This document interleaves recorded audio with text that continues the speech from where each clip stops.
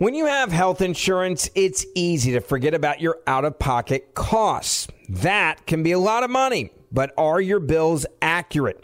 Well, it's estimated that over 50% of medical bills contain errors. HealthLock can help you. HealthLock technology securely connects with your insurance and flags any overbilling, wrong codes, and fraud.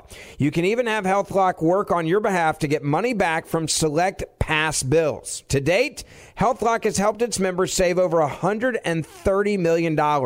So to save, visit healthlock.com today. That's healthlock.com today. I know you're paying attention to global events as well as what's going on in our nation. War and increased conflict is bubbling up in more places. Countries are buying and hoarding massive amounts of gold. Why aren't you? It's time to pull the trigger with the Oxford Gold Group and buy gold and silver. Nobody can predict the future, but we can't put our head in the sand either. Call Oxford Gold Group right now, and you may qualify for up to $10,000 in free precious metals. Call 833-995-GOLD. That's 833-995-GOLD, 833-995-GOLD. If you've got a military, first responder, emergency medical, or government service background, GovX.com is for you. You stepped up to serve our country and communities, and GovX delivers unbeatable deals that you've earned. GovX.com is the only site built exclusively to honor your service. Members save on epic brands and the gear they need for their on- and off-duty lives. You'll get incredible savings on tickets to live sports events, theme parks, and other entertainment. You can even save on travel, hotels, rental cars, cruises, and more. See if you qualify. Visit GovX.com. It's easy and totally free. Use code BUCK in the shopping cart to get an extra $15 off your first order. GovX, savings for those who serve. Thank all of you for listening to this podcast. As you know, this podcast is devoted to Rush Limbaugh, my hero, my friend, my boss, the greatest broadcaster, in my opinion, who ever lived. And behind every great broadcaster, though, there's an organization. There are people that make what happens happen. You don't just go into a room one day and decide, okay, I'm going to be a broadcaster. Somebody's there, turns on the mic. Well, okay, and here you are. No, this happens as a result of a lot of hard work, not just on the part of what in the industry is referred to as talent. That would be what Rush Limbaugh would be, the talent. But behind every person that's the talent, there have to be so many other jobs, and people don't really realize, a lot of people don't, that are not in this industry, what it takes to have a very successful radio career. Well, you need people that have radio stations, number one, and that want to put you on those radio stations. But you are not going to those radio stations yourself. There are people that do that for you. There are people who sell your program for you so that you have advertisers.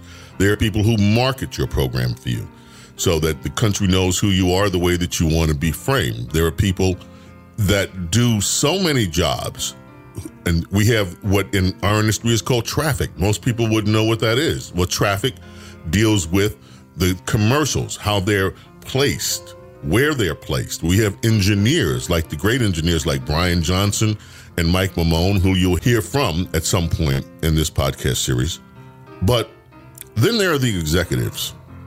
The guys that say yay, the guys that say nay, the guys that make things happen behind the scenes. And in the radio industry, there is a man, and I've referred to him in earlier episodes, who would be the equivalent of a household name. You cannot be in the radio industry and not know who he is, because he is the most successful executive there is in the broadcast industry. He's brought more people that have talent to light. He is one of the nicest men you will ever meet in life, unless you cross him. And then he'll be your worst enemy. He is, people don't know the generosity of his spirit. Maybe I'll be able to get some of that out, because I know some things about him over the years that a lot of people don't. But he was with Rush for the last 20 years or more. And he also runs, this will show you the stature, the Radio Hall of Fame. He's a legend. His name is Craig Kitchen, and Craig is here with us today. whether you listened every day. You are at the EIB network and the Rush Limbaugh program heard on over 600 great radio stations. Or every now and then. Nation's leading radio talk show, the most eagerly anticipated program in America. These are the stories you've never heard from the people behind the scenes who knew him best and loved him most. Rush Limbaugh having more fun than a human being should be allowed to have. Rush Limbaugh, the man behind the golden EIB microphone. Hosted by James Golden. Through the Stand Up for Betsy Ross campaign, you changed the lives of dozens of hero families in need. The campaign benefited the Tunnel to Towers Foundation. Tunnel to Towers builds mortgage-free, smart homes for our nation's most catastrophically injured veterans and first responders to give them their independence. For Gold Star families and fallen first responder families with young children. Tunnel to Towers pays off mortgages in full for these families and provides them with the comfort of a home when their world has literally been turned upside down. And thanks to this campaign, the Stand Up for Betsy Ross campaign, you have seen to it that we have been able to send a charitable donation in total of $5 million to Tunnel to Towers. Your kindness, generosity, and patriotism brought hope when it was needed most. But more of America's heroes and their families need your support. Donate $11 a month to Tunnel to Towers at T2T.org. That's the letter T, the number 2, T.org.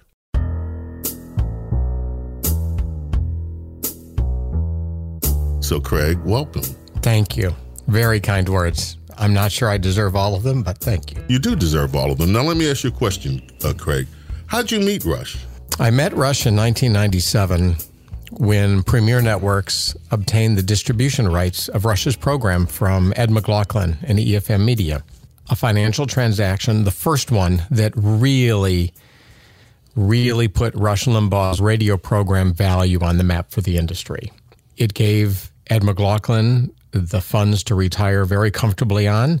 It gave Rush an incredible stipend to continue wanting to be on radio and to focus on it. And most importantly, it gave him the underwire and the current and the background and the backbone to say, I can do this for as long as I want to because I've got a company that's got my back and got my resources and has every last thing he needs. And that was Premier, and you founded Premier Radio Networks. There were 6 of us that founded Premier in 1987, and it took 10 years of growth and hard work to be able to earn the trust of personalities like Rush Limbaugh, to be able to say, that's a company that I can be with, that I know will have my back. How'd you get in radio? I mean, what's your story? I was an air personality in 1981 and 1982, and I was very mediocre when I was behind the microphone. Very mediocre. But by 1983, I had discovered that I was very good behind the scenes, helping people realize their full potential. And so I took some time to learn how to sell advertising and how the radio industry worked. And by 1987, I had found half a dozen partners who wanted to make what in the radio industry we call a radio network, a place where air personalities like yourself could come and be their very best. And that radio network would find radio stations to be heard on and advertisers to pay your paycheck. What was it like when you first met Rush? When you, for the first time? It was in New York City, and Rush was broadcasting that week from WABC. And like a lot of individuals that come to New York City and go to work, Rush was suit and tie that day. And very, very formal and very focused on his radio program. And we had arranged some time in the morning to have a meeting. And in that time, in 1997, when I met him, I had no idea how focused he was between 8:30 and noon when he first went on the air. But for some reason, the meeting time that he had set up was at 10:30 in the morning. And so I went to have a meeting thinking, we're going to spend the next hour and a half talking until noon. Because Rush made it look and listen so easy that to anybody who ever has tuned in to listen to him, it sounds like it is a gift from God that the microphone's open, the music plays, and he just starts talking to you as your best friend. I had no idea that he spent the better part of 15 hours leading up to that moment preparing for that show. So on that morning in New York City, I find the equivalent suit and tie for that meeting, and I go to WABC to meet the man I'm just about to sign a new 4-year agreement with and start working with. And I'm thinking we've got the better part of 90 minutes just to get to know each other. And you find out very quickly you have about 8 minutes. And those 8 minutes better count. And so we had a great 8 minutes together. Wow. And we understood that we were going to be working together again, and he made it very clear to me that he's got it really all figured out, and I just needed to find my groove and my rhythm and my relationship with the different staff members that he was working with at the time. But he could not have been warmer and more gregarious in that period of time. Rush has an ability when he meets somebody for the first time to be singularly focused on you and makes you feel like you are the single most important person in his mind. And you have that. So I left feeling absolutely fantastic. I'm sure you have felt that, and others who have appeared on this podcast have said the same thing. Do you know who else, that very description, there's one other person I've heard that very description about, Bill Clinton. That ability to focus in on you so clearly that you think you're the only one. You're the only one that exists, and he's there for you every single moment. And you've got that ability too, Craig. Yeah. Thank you. Thank you. You don't. It's either in your nature or it's not in your nature. I don't stop and take inventory of myself that way, but I certainly saw that and felt that in the first time that I got to meet Rush. If I were of the attitude that my primary goal was to go in that studio every day and make sure that America heard everything I said and acted on it, you know, the ratings of the show would just plummet. I think I just happen to be saying what a whole lot of people think but don't have a chance to say themselves. That's why they call me the most dangerous man in America. As you know, on this series, we've been talking with some of Rush's friends, his colleagues, and family members. Today, we have a very special guest on Rush Limbaugh, the man behind the golden EIB mic. He's a special friend of our program. In fact, he's come down to our Southern Command to interview Rush for his television show any number of times. Every time, it was like a family reunion. A dear friend to Rush, a dear friend to the Rush Limbaugh program, Sean Hannity. The Life of Rush Limbaugh, Chapter 3, narrated by Sean Hannity.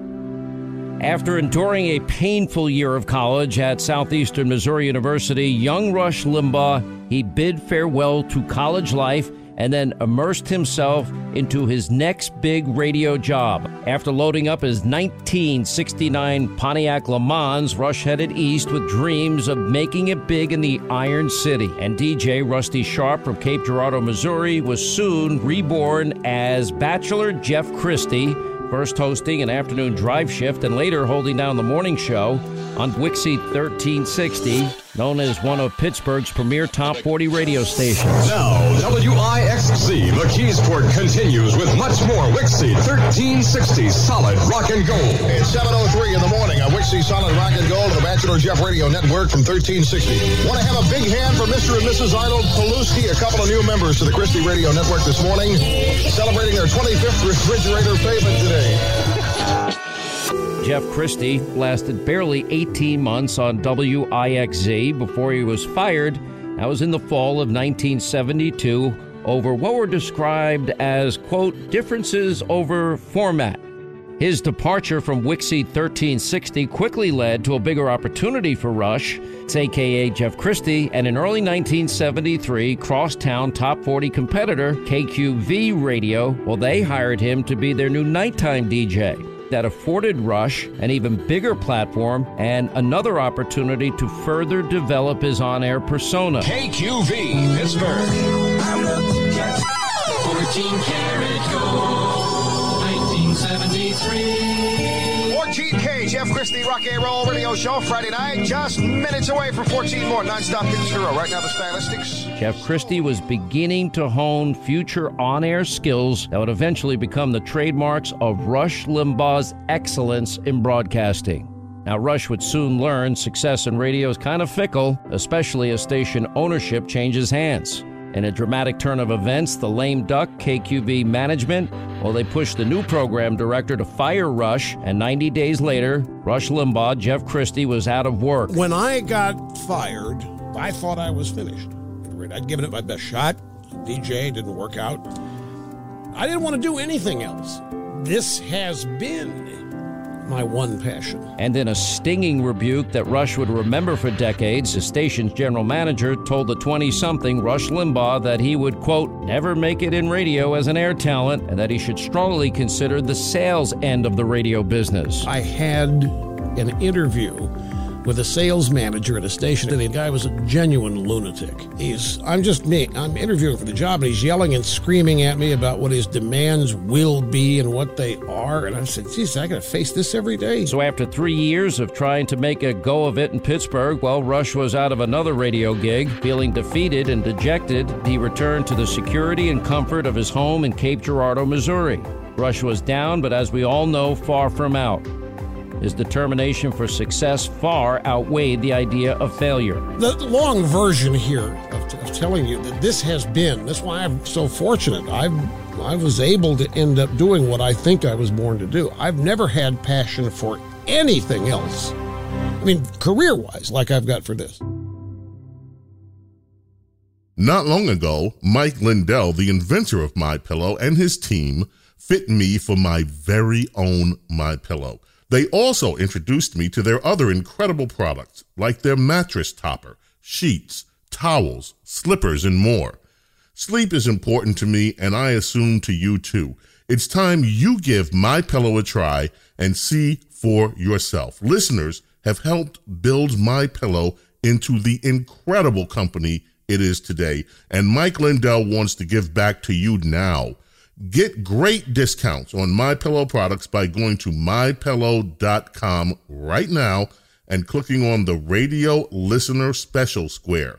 You'll see offers up to 66% off on products like their pillows, mattress topper, and Giza sheets, as well on new products like their slippers, weighted blankets, robes, and waffle blankets.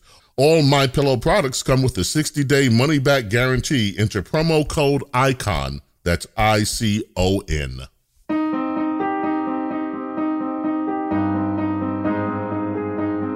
You've been with all of us for so long. Let me go back through that day, because that day was so profound. Like I said, you called us at different times. Dawn said I didn't know until today that you had talked to Dawn the night before. You talked to me that morning. You talked to Brian. When did you find out what was going on with Rush's illness, and what was your reaction when you heard it? And who did you hear it from? I heard it from Rush and Catherine, and I had heard it the week before and late in the week before. And so I learned in a very, very difficult conversation from Rush that he had advanced lung cancer. And like you, we had seen some irregularities in his on-air behavior and his availability in the couple of weeks leading up to that. Rush is a very private person, and if he chooses to take a day off, it's for a very important reason, and typically he does not need to tell you. You're on an information need-to-know basis. But he had taken several days off over the last 3 weeks leading up to February 3rd, and so late the week before, we had an afternoon phone conversation, which is rare because Rush typically did not like to use the telephone for conversations. Email was one form. Text messaging may have been another form. But in this particular case, he had asked to have a phone conversation that afternoon. And so he shared the news that he had advanced lung cancer and that he had been diagnosed not once but twice to get a confirmation that he was dealing with that. In my time with Rush, I have learned to work with him when he lost his hearing, like you did. I have worked with him when he's had some problems with other parts of his body. One of them being, as a man gets older in life, is your heart working regularly? What do you do in terms of good heart health? All of those things. And now along, I hear advanced lung cancer. And I also heard a confidence in his voice that he had been diagnosed not once but twice, but that there was a good group of doctors, a team of doctors and scientists that were going to come to help him. And because I had lived through the worst of life with Rush in his health on a couple of different capacities, to me, Rush was a man who had incredible mental capabilities. If he put his mind to something, if he focused on it, if he looked for the answers, and I was right behind him and saying, we're going to get all the resources that you need for this, knowing full well that he had his wife, Catherine, to help him, that he had a good group of people to go to. So he shared with me several days before I had the chance to share with you. And he asked me to maintain my quietness. And so I carried that conversation in my mind, apart from any other human being, until that Monday when he wanted to be the one to share with you. And aside from you, James, and Dawn and Brian, who were the nucleus, the family of four in the studio, there were 20 more people that are on our team. And they're all over the United States.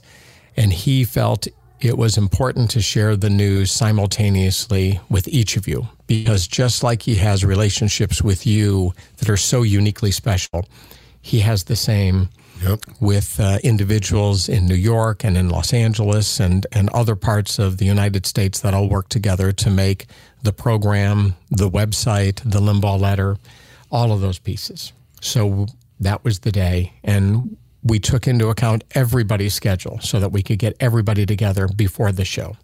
You talked to everybody on the staff pretty much. I did. Yeah.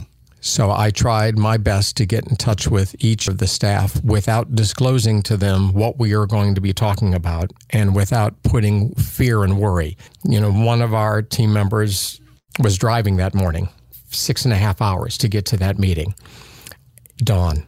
And the thing that carried in my mind was, you don't want to tell somebody news that is going to hinder their ability to safely drive. You want her to arrive safely for that meeting.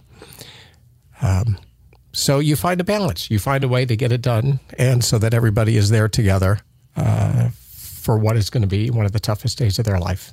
Rush was so stoic when he did it. I mean, you know, there was not a lot of emotion going on, except, which I still to this day cannot believe, that he actually apologized to us and said that and said somehow he thought he was letting us down. Mm-hmm. That still blows my mind.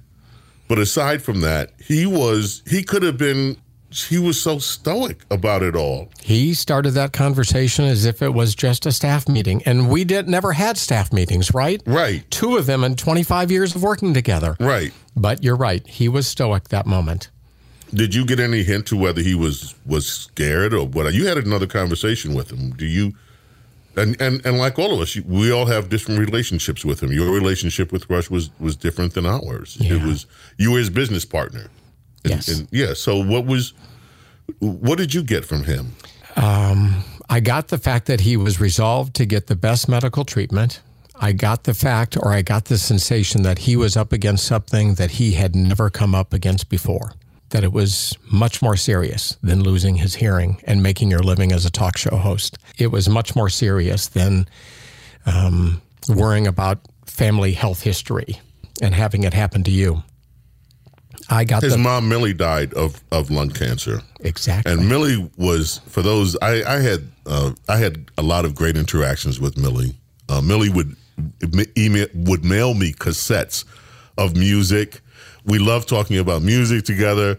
When Rush in the early days, we'd go like places. Millie would be there, and Millie and I always hung out. I remember rocking Kristen to sleep, David's daughter, when she was a baby, while I was, speaking with Millie and I were having a conversation while I was. It's like memories like that stick out.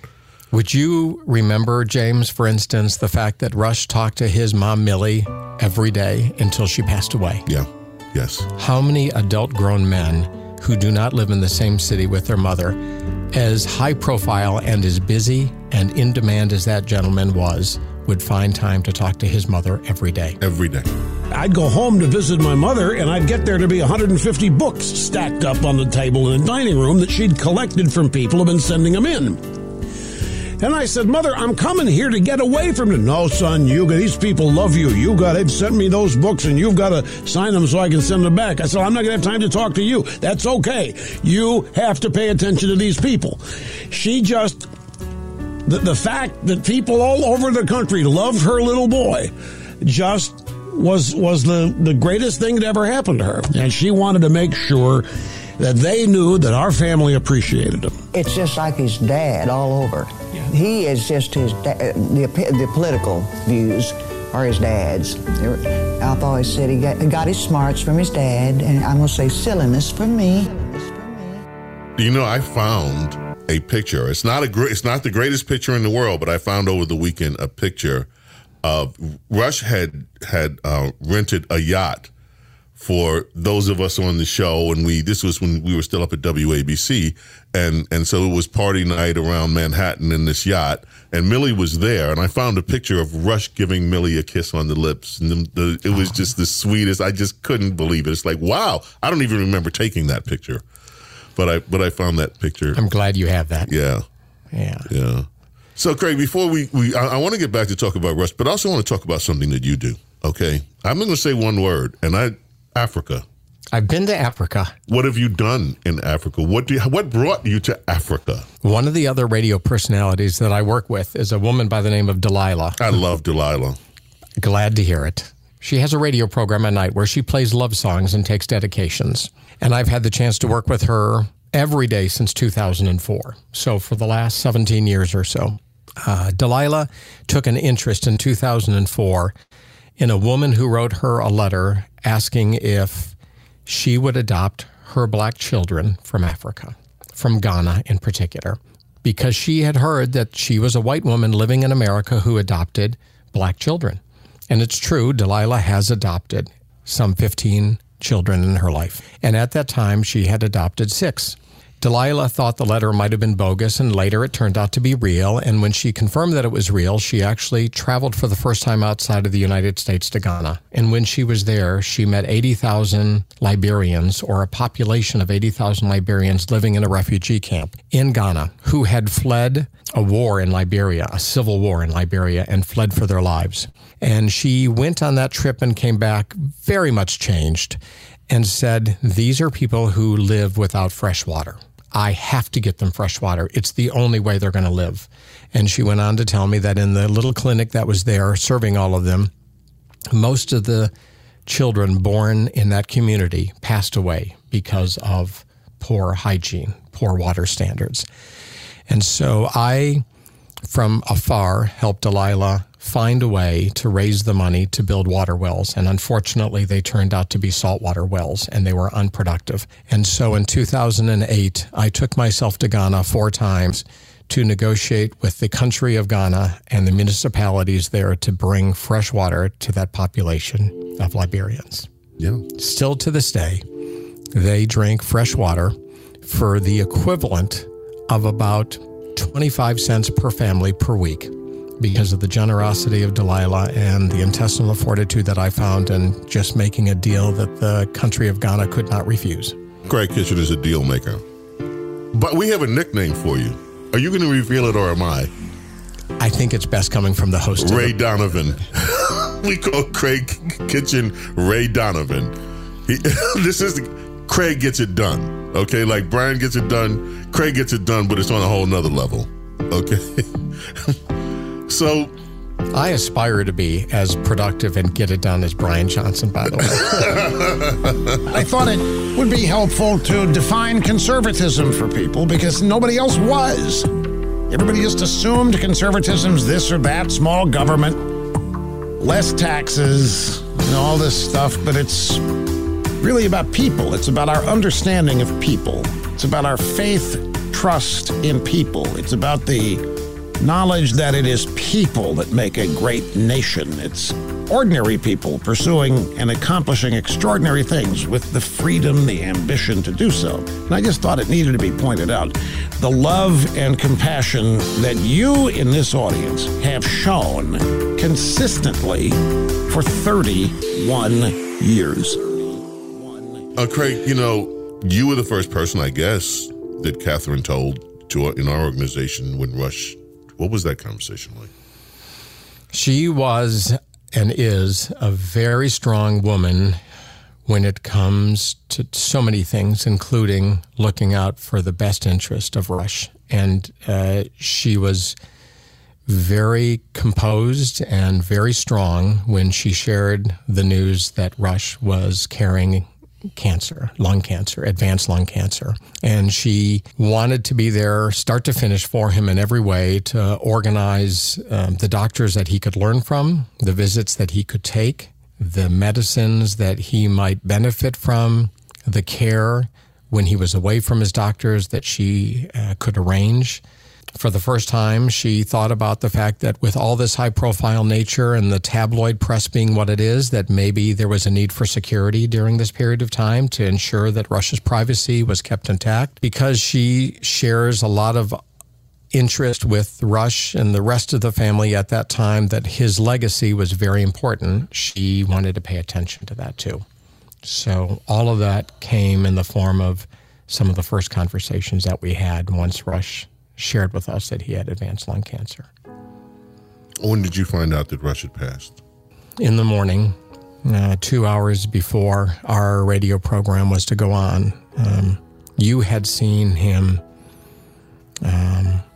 for the last time in the studio on a Tuesday afternoon, I think, about 3 o'clock. Yeah. And as you know, he wanted to be on the air on that Wednesday, wanted to be on the air that Thursday and that Friday. And each day was a day-by-day circumstance. You know, there was not a guarantee that he was going to be on the air, but we had guest hosts that were on standby and backup and made available. And that morning, at about 10 o'clock Eastern, I heard from Catherine that our beloved Rush had passed away. And you prepare for that day that it comes. I wasn't prepared. Until that day comes, and then you're not prepared. Nothing prepares you for that. You could be the strongest human being on the planet Earth, but nothing prepares you for that loss. I always, till the day that you called me and you told me, I thought that he was going to recover. And then I look back on some things and I'm like, wait a minute. I look back on things differently. Like he would tell us, like we were in the studio and he would say things like, well, I'm rounding second and I'm on my way to third. And it was like, okay, well, pretty soon you'll be home. And I thought home was remission recovery. And lately I've been wondering about that. I wonder whether he knew what was going on and and whether he was really indicating that he was really headed to home to return that talent back from whence it came. Right. So yeah. I wondered about that. I had a dream about Rush the other night, which I still don't quite understand. He didn't have the beard, his Ernest Hemingway look. And in the dream, Brian and Dawn and we were talking with Rush. And Rush, it was like present. He said, "Look, I'm gonna beat this. You guys stop worrying. I'm gonna beat this. Everything is gonna be fine." And it's just weird. I'm wondering, like, well, what is that dream about? And I think the more I think about that one, the more that I think that he's telling us to do what we need to do. That he's cool. That he's fine. It's weird because he cared about. Rush had an ego that any great performer has to have. He had an ego about his profession. He had an ego about who he was in the radio business. He did. He had an ego about everything that he did in the radio business. At 3 o'clock, that ego was gone. And you came first. Whatever it was about you first and not him. Mm-hmm. He was really like selfless.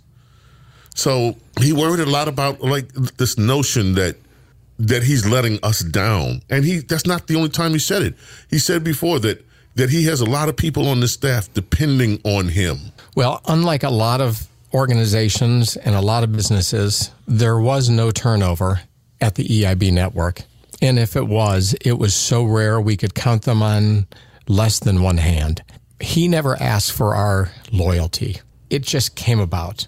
because you witnessed him giving you his very best, and you wanted to give him your very best in return. And you saw the talent on loan from God, and you wanted to raise your game to be able to do it in your own way, in your own capacity. And so no one left the EIB network. Right. And so it would make sense that a man who is as humble as he is, who is appreciative of the fact that, James, you stopped your life and your career on air in the year 2000 to come back to help Rush when he was suddenly losing his hearing, and he needed somebody that he could trust to talk to listeners and to help him in the privacy of a 3-hour studio. Just like he welcomed Brian, just like he welcomed Don.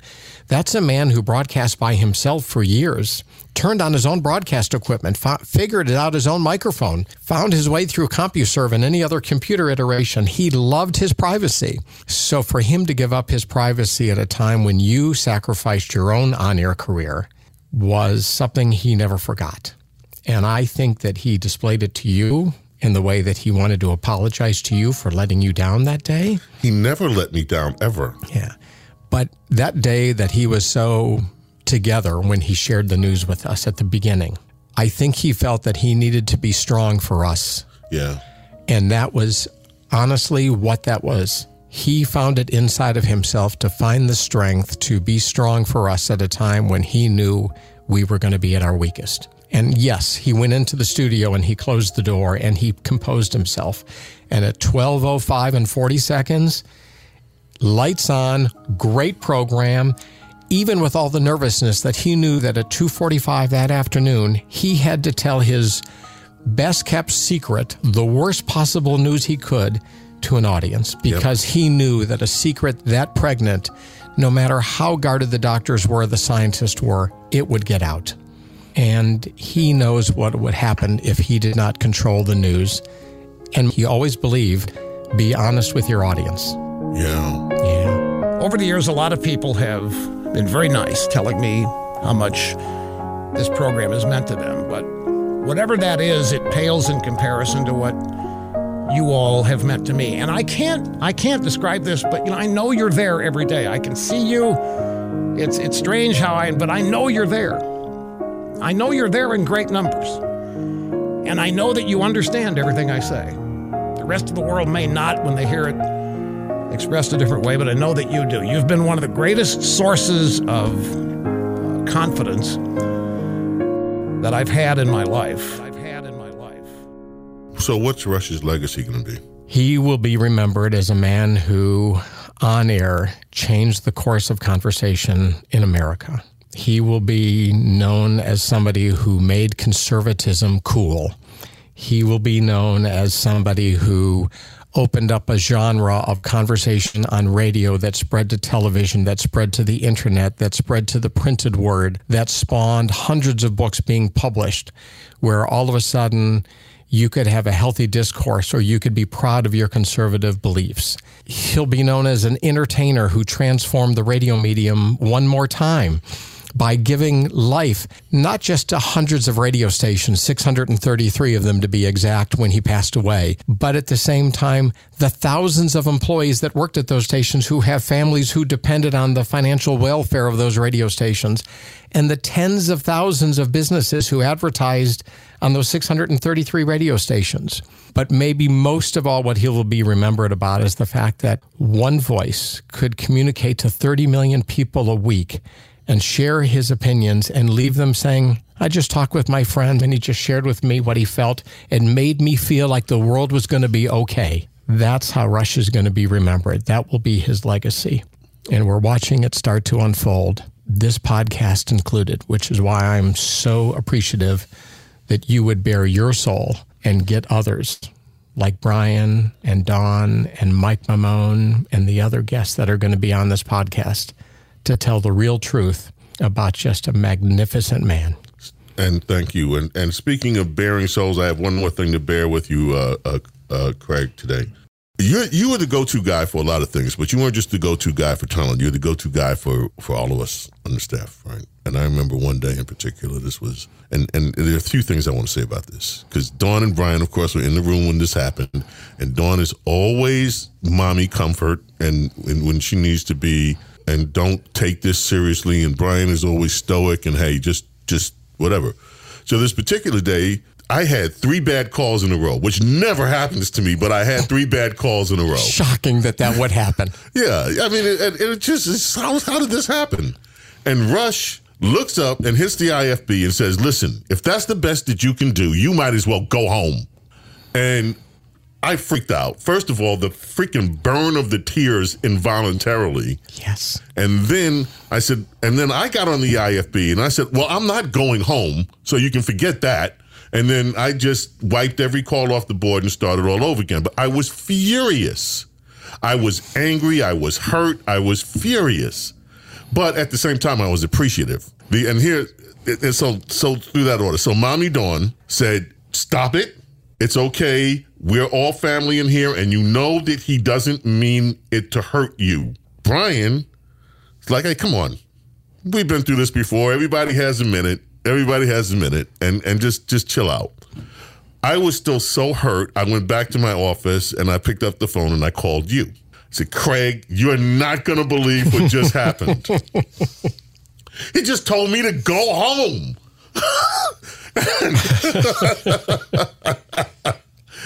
and you did what you always do. You listened first, and then you said, listen, I understand how you would feel the way that you feel, which was the second thing, the understanding. And the third thing was kind of like, without saying it, now get your ass back to work. without saying those words. But see, this is the thing that I walk away with. So after all the emotions subsided, this is what I come out of that story with. And this wasn't like 10 years ago. This was 2 years ago. And this is one of the things that I love about Rush, this show. 2 years ago, by the way, is 500 shows ago.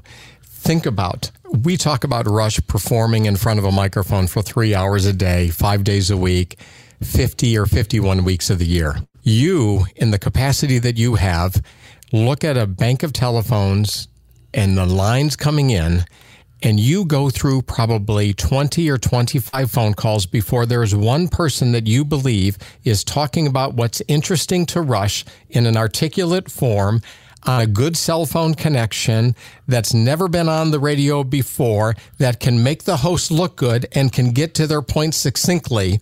And that's it. So you run through the gauntlet and do that 15 hours a week, right? It's a hard job, the one that you had. A really hard job, the one you had. But I digress. That was 2 years ago, and we had a great conversation on the phone, and you came back to work the next day. Right. And the thing that always blew my mind, and it still blows my mind, is that Rush was always, the show was the thing. The first time I ever screwed up with Rush was, I thought the show was over because we were at the end of the last commercial break. And so I was starting to prepare something that we needed for post-production. This was in our studios in New York. And all of a sudden, it's like a minute left, and he's like looking for a phone call that had dropped or something. And I was caught totally flat-footed. And after that, he called me in the studio. He said, listen, I don't care what's going to happen after the show. The show is the thing. Never, ever let that happen again, right? And so, to me, it's the same thing. All these years later, all that success later, the most important thing to him was that show and making every single solitary moment of that show happen. And that's the professional. That's one of the reasons I love working with Rush, and I love him because he always set that bar of excellence. When he said excellence in broadcasting and he came up with that as the slogan for the network that he wanted to do, he meant it. He wanted everything to be excellent. And so I will say and close it out with you this way, Craig, your career has been one of excellence. And Dawn, what is it that Dawn and Brian have been in the room all this time, by the way? What is it that you want to say, Dawn? Oh, wait, get a microphone. Come and get to a microphone, boss. Why don't you ask Craig, a.k.a. Ray Donovan, if he has any firsthand knowledge of how tough it is to be a call screener? Because you just did. You can't ask somebody to do something for a living if you don't try it yourself. I know what kind of official recorder of the radio program I could be. I don't dare try to do what Dawn did although I studied it intensely to understand every tool that she needed and her undivided attention. When you translate the phone calls from a caller calling in with a deep accent, and Rush needs it in real time to be able to hear those words and read those words and read the emotion in those words, so that on the air, because the show is the thing and excellence is the thing, Rush did not want to delay his response because he had an audience expectation to meet, right? We're having a conversation. You hear me, I hear you. Same thing is true with Brian's expertise in the studio as well. How do you, as a broadcast engineer, put a man on the air who has lost the ability to hear himself, let alone any other sound effect or voice in the world, and make him sound like he is present with that, right? Mm-hmm. James, your job was one that I actually could at least audition for. And I saw it as being a place where humanity came into contact with the program, and if I did not learn how to do that so that I could help you in a world that transformed from being landline to cell phone, from being one conservative talk program to 15 on the air in any given day, where the listeners are actually more informed and smarter than ever before, when the number of opposing liberals who want to get on the air and get past you, the gatekeeper, to embarrass the host. Occasionally, Rush would take a day off and allow Todd Herman to fill in for him. Occasionally, James Golden, a.k.a. Bo Snerdley, deserved to take a day off so somebody could fill in for you. I was happy to do it. Thank you. Yeah, how was it? Did you like it? You felt at the end of 3 hours as if you were emotionally exhausted. Yes. You felt like you had just done battle in meeting 80 or 90 people for the first time on a phone call and got them queued up. And maybe if you were lucky, 9 of them would be on the air over the course of 3 hours, if you were lucky. But if Rush had a day and the monologues were going and his witticisms were happening and he was firing on all 12 cylinders, maybe only 4 phone calls would get in.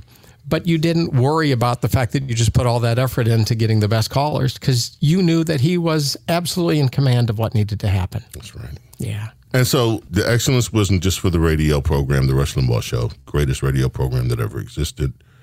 The organization that you built, amazing. The organization that still stands today, even though you formed a new organization, amazing. Thank you. The team of people that we got to be with, totally amazing. All stars, all 24. But more importantly than that, more important than any of that to me, Craig, is that any time that I needed to have a friend that I knew had my back, I could call you and you were always there and you always had my back. And so Thank you for trusting me, Craig, for all of that. You, more than anything else, I mean, you, to me, you're the single greatest radio executive that ever lived, and that's all cool. That's all well and good. Thank you. I don't think that impresses God. I think that God gets impressed by what you do for your fellow man and the way you treat people. And Craig, when it comes to that, you have no second. Thank you. Thank you. Thank you, James. Wow. Thank you very much. I'm truly humbled, ladies and gentlemen. I actually never thought this would happen, and I am truly gratified to all of those responsible for it.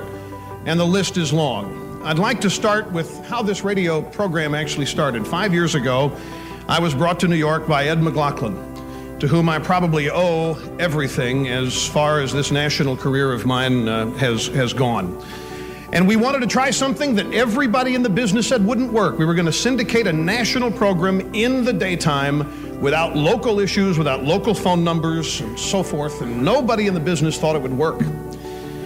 And today, if I might say, most radio stations looking to succeed are looking to syndicated programming for their salvation. And Ed McLaughlin is the man responsible for this, and I would like to tip my hat to him tonight for the courage to take on that which nobody thought could be done. I would also like to thank the American people. I have often been asked to go speak to associations, broadcast associations, and I've always turned down the request because I don't know what I would say to them. I say what I say to the American people, and any chance I have a chance to speak to them, I do. And I am so grateful and so honored for the overwhelming change in my life that they have brought.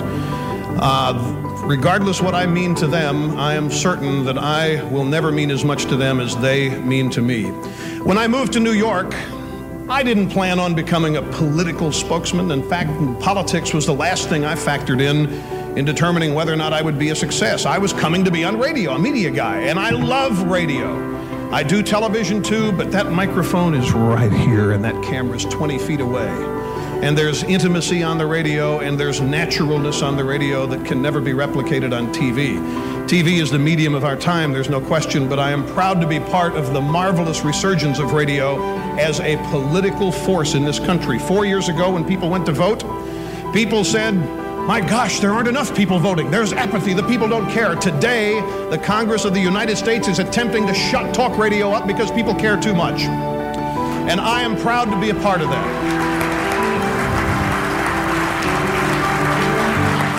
Thank you.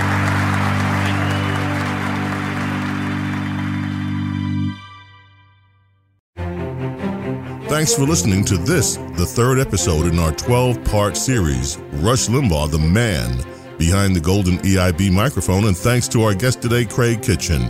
Join us for episode 4. You won't want to miss it. Coming up next week, David Limbaugh. Rush Limbaugh, the man behind the golden EIB microphone, is produced by Chris Kelly and Phil Tower, the best producers in America. Production assistants, Mike Mamone, and the executive producers, Craig Kitchen and Julie Talbot. Our program, distributed worldwide by Premier Networks, found on the iHeartRadio app or wherever you listen to your favorite podcast. This is James Golden. This is Bo Snerdley.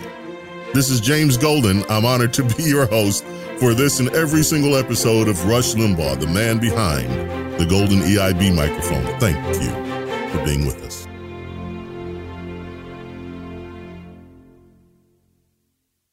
Born from the tragedy of 9/11, the Tunnel to Towers Foundation has supported our nation's heroes and their families ever since. Heroes like Marine Corps Sergeant Adam Mayo. He served our nation for over 7 years before he was severely injured during training. He was paralyzed from the chest down, severely limiting his ability to move around his home independently. Tunnel to Towers paid Sergeant Mayo's mortgage, removing a financial burden for him and his family. The foundation gave him a specially adapted smart home designed for his specific needs.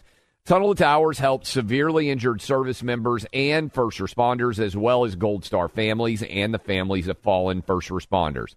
It's already come to the aid of so many heroes and their families by providing mortgage-free homes. The foundation is also committed to eradicating veteran homelessness.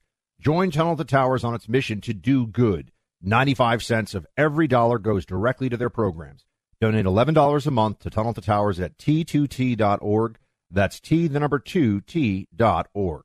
If you've got a military, first responder, emergency medical, or government service background, GovX.com is for you. You stepped up to serve our country and communities, and GovX delivers unbeatable deals that you've earned. GovX.com is the only site built exclusively to honor your service. Members save on epic brands and the gear they need for their on- and off-duty lives. You'll get incredible savings on tickets to live sports events, theme parks, and other entertainment. You can even save on travel, hotels, rental cars, cruises, and more. See if you qualify. Visit GovX.com. It's easy and totally free. Use code BUCK in the shopping cart to get an extra $15 off your first order. GovX, savings for those who serve. Pure Talk, the cell phone service my family relies on, is now providing international roaming to over 50 countries. As you plan your summer travel, make sure your wireless company covers you at home and abroad. Unlimited talk, text, plenty of 5G data for just $20 a month. That's less than half the price of Verizon, AT&T, or T-Mobile. Go to puretalk.com/Clay and make the switch today. That's puretalk.com/Clay, and you'll save an additional 50% off your first month. Switch to Pure Talk so you can have more money to travel with this summer.